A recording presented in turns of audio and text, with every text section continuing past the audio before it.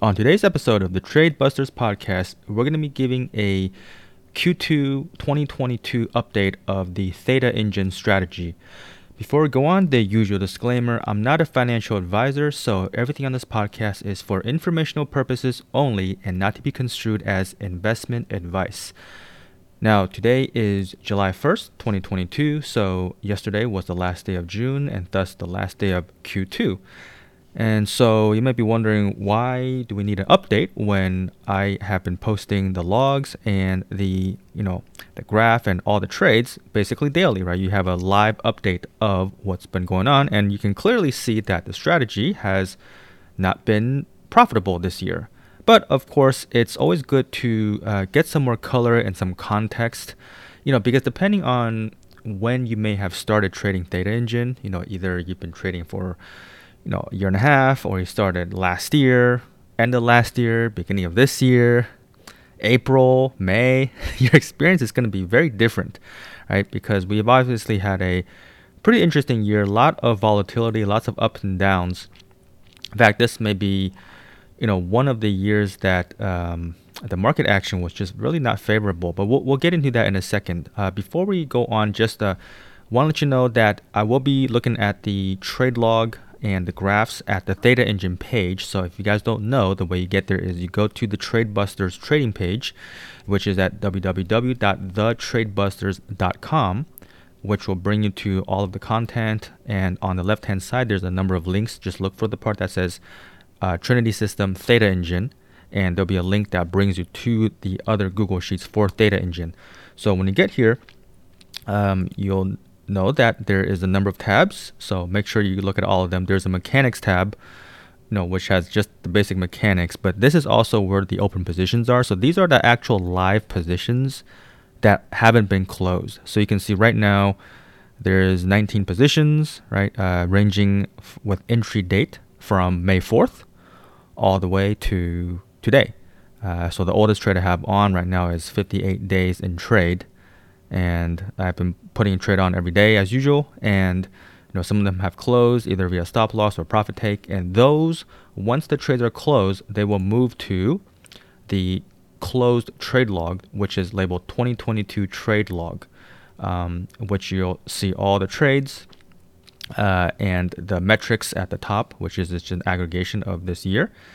And let's take a look at 2022 graph as well. So this takes the P&L in normalized multiples. So I guess let's go back to the log real quick. If you scroll to the right hand side of the 2022 trade log, you'll notice that there's a column AH, which is summation of multiples. So this takes the profit of the trade and it takes each one and normalizes to a factor of credit multiples, right? So for example, if I collect $1, and since I take profit at 60%, the win multiple after fees is going to be about 0.6, and the multiples themselves are in column Q. You'll see P&L multiple, and the loss multiple is usually 2 because we take a stop loss at 200% or 2x net loss, right? And so column AH is simply an aggregation. And if it'll make more sense, if you scroll down all the way to around row 129, this is the beginning of the year, you'll see that we had a few profits at 0.6, 0.6. So you can see the AH row 129 is 0.6, 1.2, 1.8. Was profitable trades adding up, and then we had the stops, and then it goes negative, and then it goes low. So you can see this is an aggregation. So this basically normalizes because depending on what you're doing with the strategy, sometimes you may have some differences in sizing, either because your account went up or down, or you were just trying to allocate either more or less to the strategy depending on your risk tolerance or your assumptions about the market, right? So by normalizing to P&L multiples, this takes the strategy in isolation of any sizing changes and looks at what the strategy itself is doing. All right, so knowing that, let's go back to the 2022 graph. And so you can see the blue bars are the individual P&L multiples. The red line is the cumulative. And you'll see that, there was a few closed trades in early January, so the red line goes up.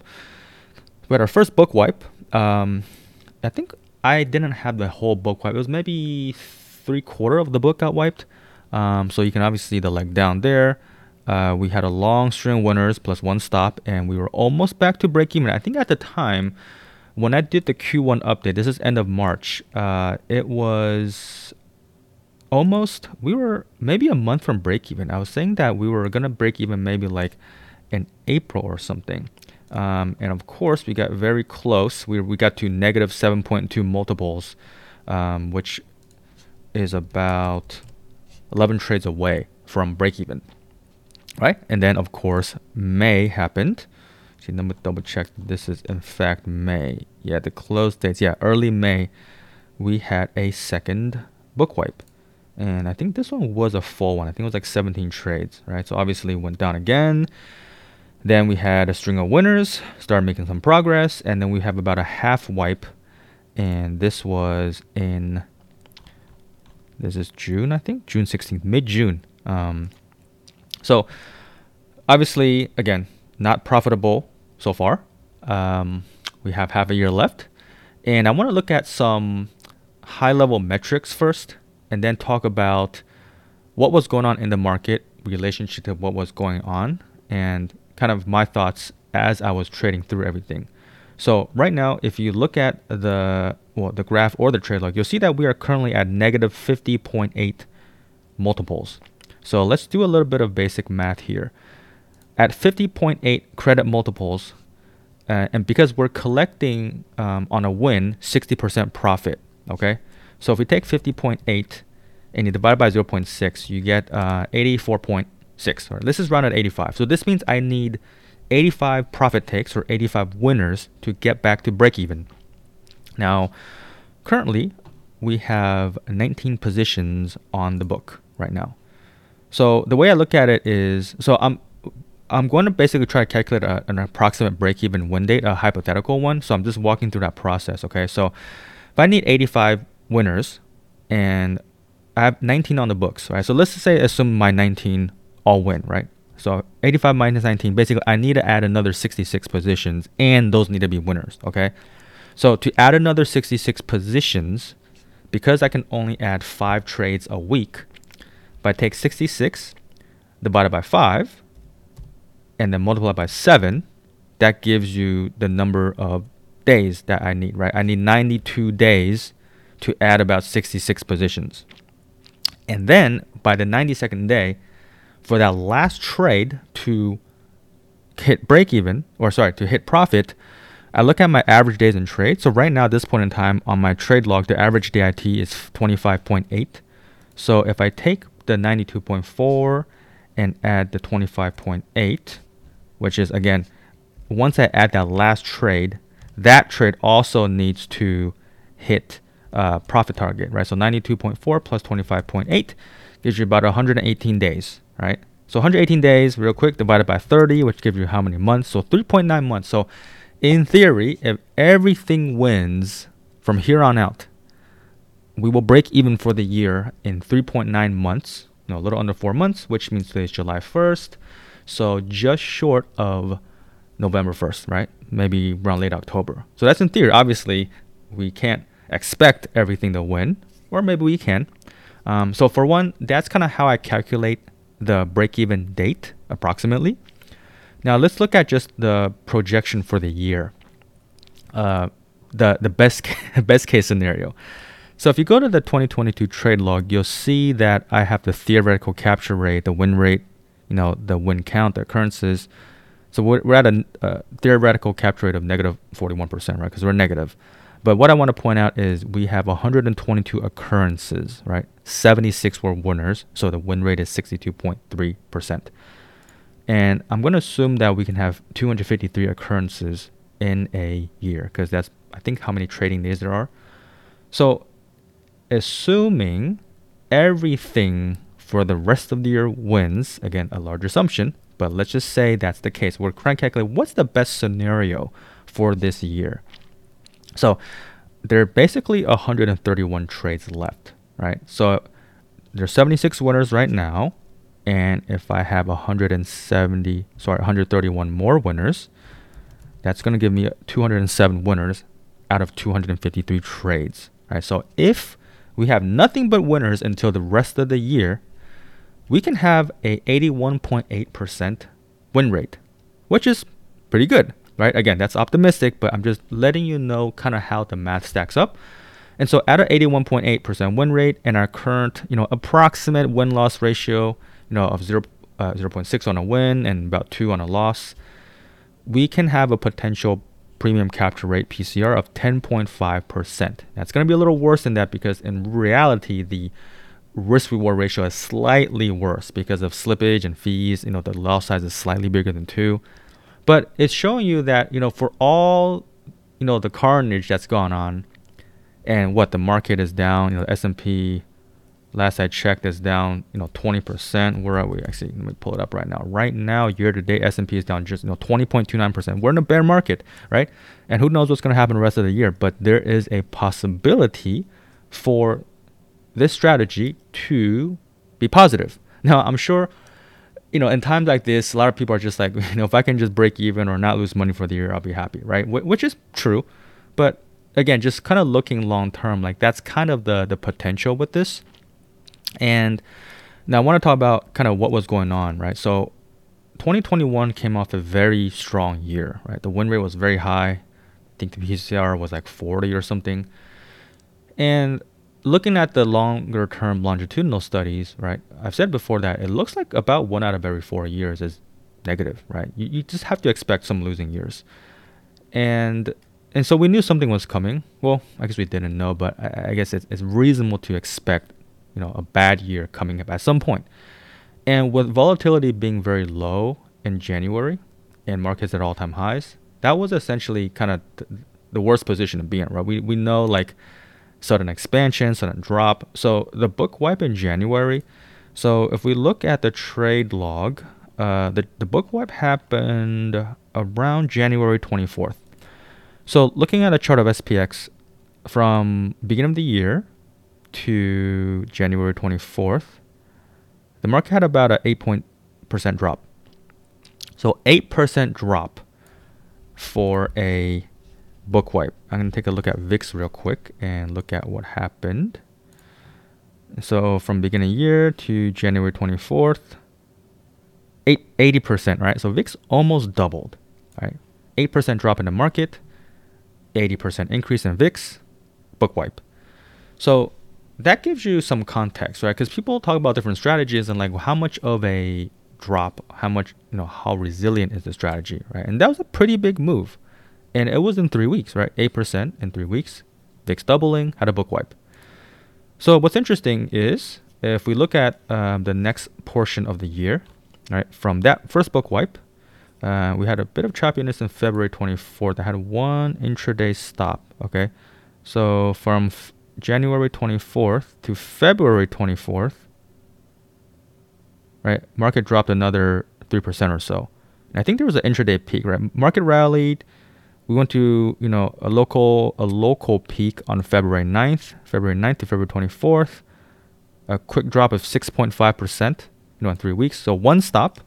But because volatility was already high and, new positions that we reestablished in January were even further from the market, right? Because we were putting them on in high VIX, right?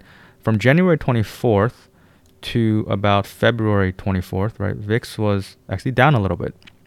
And so you can already see the market, the strategy is somewhat resilient. We were better positioned, right? There was one stop in February. And then from then on, it was just a string of winners. And the string of winners ended April 21st. So if we look at the market had a huge rally and it peaked. I guess I wouldn't say it peaked, but April 21st, we had the end of that win streak. So let's examine what happened from April 21st, leading through May 12th, I think, May 9th, May 12th, right? So late April to mid-May. This was when we basically had the second wipe. So what happened was, during March and May, we were climbing up, hitting bench and profit targets. And so we were also positioning trades at a higher and higher market, right? So the market peaked again around March 29th. So from March 29th to May 2nd, or mid-May. I'm just trying to check when so the wipe happened. It was May 2nd, May 9th, May 12th. Let's do May 12th. All right, so from the local peak at March 29th to April to May 12th, 15% drop. All right, so I'm looking at SPX from March 29th to May 12th. This was a 15% drop, almost double of the initial drop that gave us the first wipe. Okay, now let's look at VIX.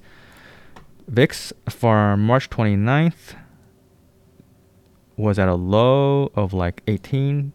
So it hit another low to May 12th.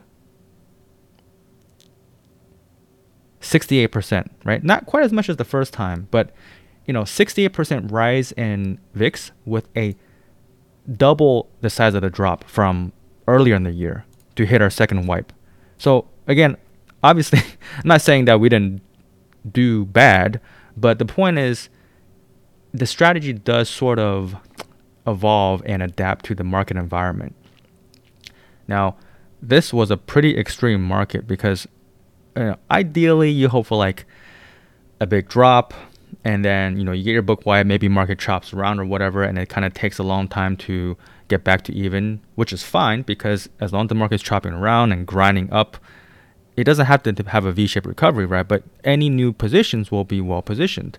But the fact that we had this huge leg down, a huge rally, and a second leg down that was even bigger is obviously kind of the worst case scenario for Theta Engine, right? And that's why we had that second stop. So that of course set us back. That pushed out the break even, and then finally we had a bit of a relief, right? So market kind of bumped up again.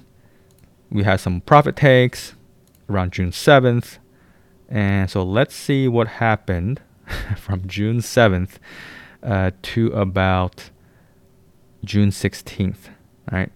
So we had a local peak on June 7th, and then look at this. In like 1 week, from June 7th through June 16th, 11.8, right? 12% drop. This time even faster. This was literally in like 9 days, right? And let's look at VIX from June 7th to June 16th. VIX from June 7th, if you look at the chart, it's the bottom to June 16th, 37%, right? So VIX going up almost 40%, market dropping 11 point some percent, but this was like in a week. And so we had half a book wipe. So the point of going through this is like when you're trading, obviously the numbers are that, and the wins and the losses, these are the statistics. It is what it is. But if you're kind of wondering like, why is this happening, or what's going on, and am I ever gonna make money again? I mean, like, these are extreme environments. I think 2020, for example, had a huge down move, wiped our books, fine, but again, that was like the V-shaped recovery. And the thing is, like, no 2 years are going to be exactly the same, but it kind of gives you some context. And like when you're putting these things on, like, is it working the way it's supposed to? Well, I always say, like, working, right, when you define what's working, it's not necessarily that it's making profit or not making profit. It's just a strategy. Is the strategy doing what you would expect it to based on what's going on, right? So for one, if your orders work, if your profit targets hit at 60% and your stops hit at 200% and they execute to whatever you specify, it's working, right? Whether or not you're making money is a different issue, right? So the stops worked, the profit takes worked, and I would say, with each leg down this year, volatility has been like perpetually above 30, just this high VIX all along. And with these crazy volatility in the down moves, and I can see, right, every day I'm looking at the positions and I can see them, ebbing and flowing and, going close to a stop or going close to a profit target. And you can tell that, we're getting further from the money for each time we place a position in higher volatility. Not that we can't lose, but I can tell that like the book is getting kind of better position, and at some point there will be a bottom of some sort. Not that the market, again, not that the market has to recover, but that volatility is just going to get stretched to a point where unless something crazy happens, we just have like another mega crash, which obviously that's not good. But at some point, that implied volatility is going to start regularly being overstated, right, and being greater than the realized volatility. And that's kind of what we saw, right? The first book wipe there was no implied volatility. So obviously any realized volatility is going to blow everything up. The second book wipe, it was more resilient. It took a bigger move, but the realized volatility was still great enough to wipe the second book. And the third one, it was that move in a week was enough to wipe half the book, but not the whole thing, right? And then we kind of had some relief. So anyways, that's why I kind of want to go through this exercise and walk through what was going on, look at the stats, and just give you kind of my thoughts on how this has been going through the year, right? And I'm optimistic that things will just kind of continue to grind along, and looking forward to next quarter to see how things go, right? The market's again right now down 20%, and we're down 2, and of course the actual amount is going to be based on your sizing, which is why I always say to size appropriately. Maybe I'll do an episode on looking at the realized loss percent as a multiple of kind of the credit target, but we'll save that for another episode. For now, today, I think this is just what I want to get out there, just kind of put out, what happened in the last quarter, how I see things, and hopefully looking forward to a better Q3. So for that, let's leave it there for today. As always, if you guys enjoyed this episode, please take a moment to rate, review, and subscribe to the podcast. You can also visit my trading page at www.thetradebusters.com, where you will find all of the strategy mechanics and trade logs, as well as various essays I have written and other podcasts I recommend. Finally, you can follow me on Twitter at TheTradeBuster. That's it for today. Thank you all for listening, and I'll see you guys next time.